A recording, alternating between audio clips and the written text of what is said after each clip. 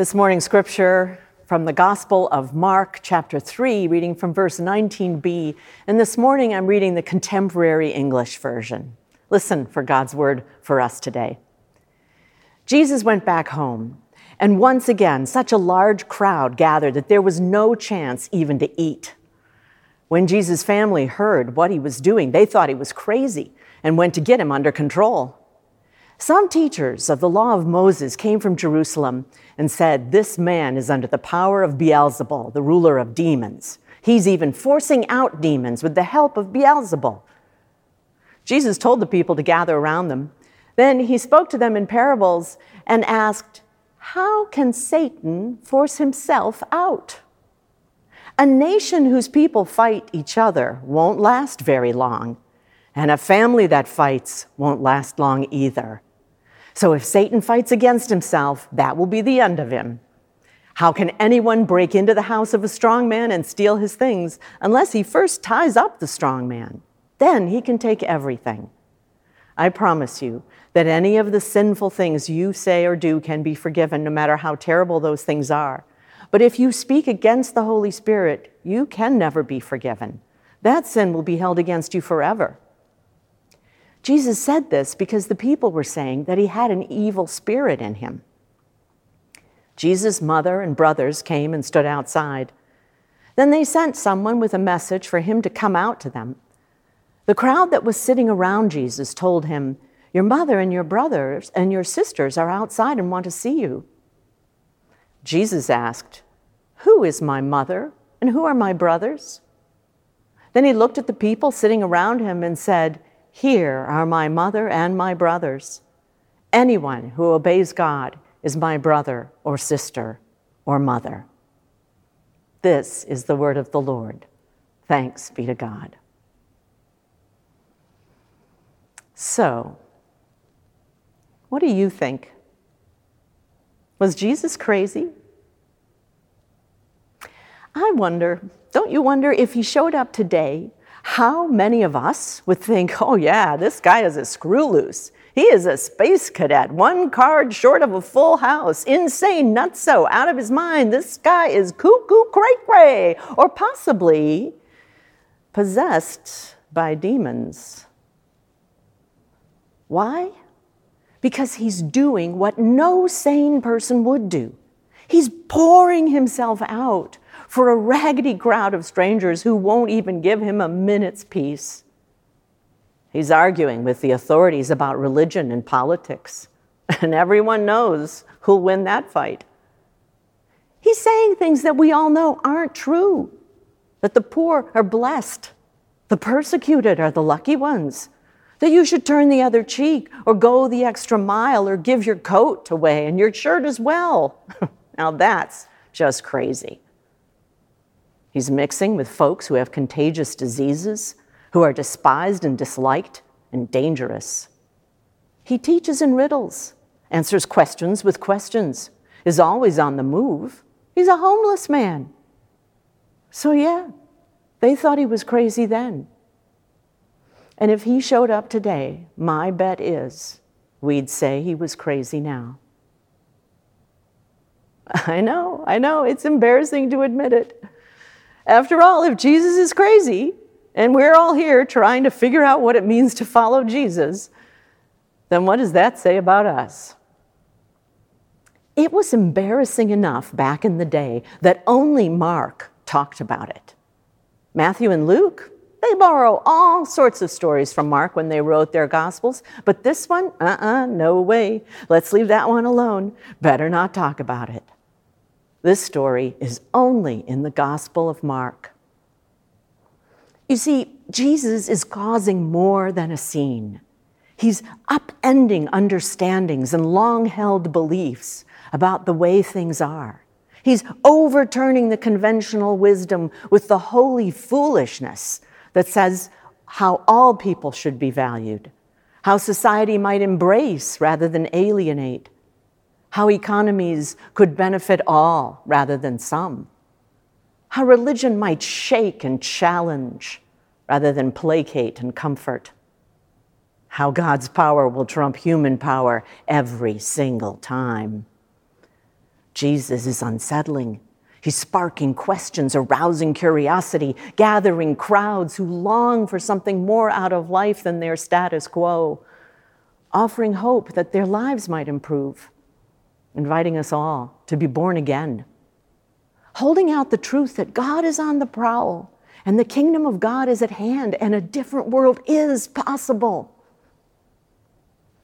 And so people are concerned. The authorities are alerted. His family comes, his mother and his brothers, to get him under control, the Bible says, to restrain him, to take him home, to keep him safe and quiet and out of sight. And maybe, just maybe, we do the same thing. We keep Jesus out of sight. Could it be that the church is the guiltiest party in keeping the gospel safe? After all, we like to think of Jesus and the church as something that keeps everything ticking along smoothly. The church should be a stabilizing influence, a societal norm helpful for sound adjustment to today's society, shouldn't it? After all, isn't that why we're here? We're looking for solutions, strategies, approaches to help us figure out how to remain sane in this crazy world, where we need to adjust to relentless work demands, adapt to violence in our streets, accept the constant presence of hunger, homelessness, racism, wars, terrorism, and heaven knows what else. We come to church to regain our sanity, to reassert our sense of security, to settle our unsettledness.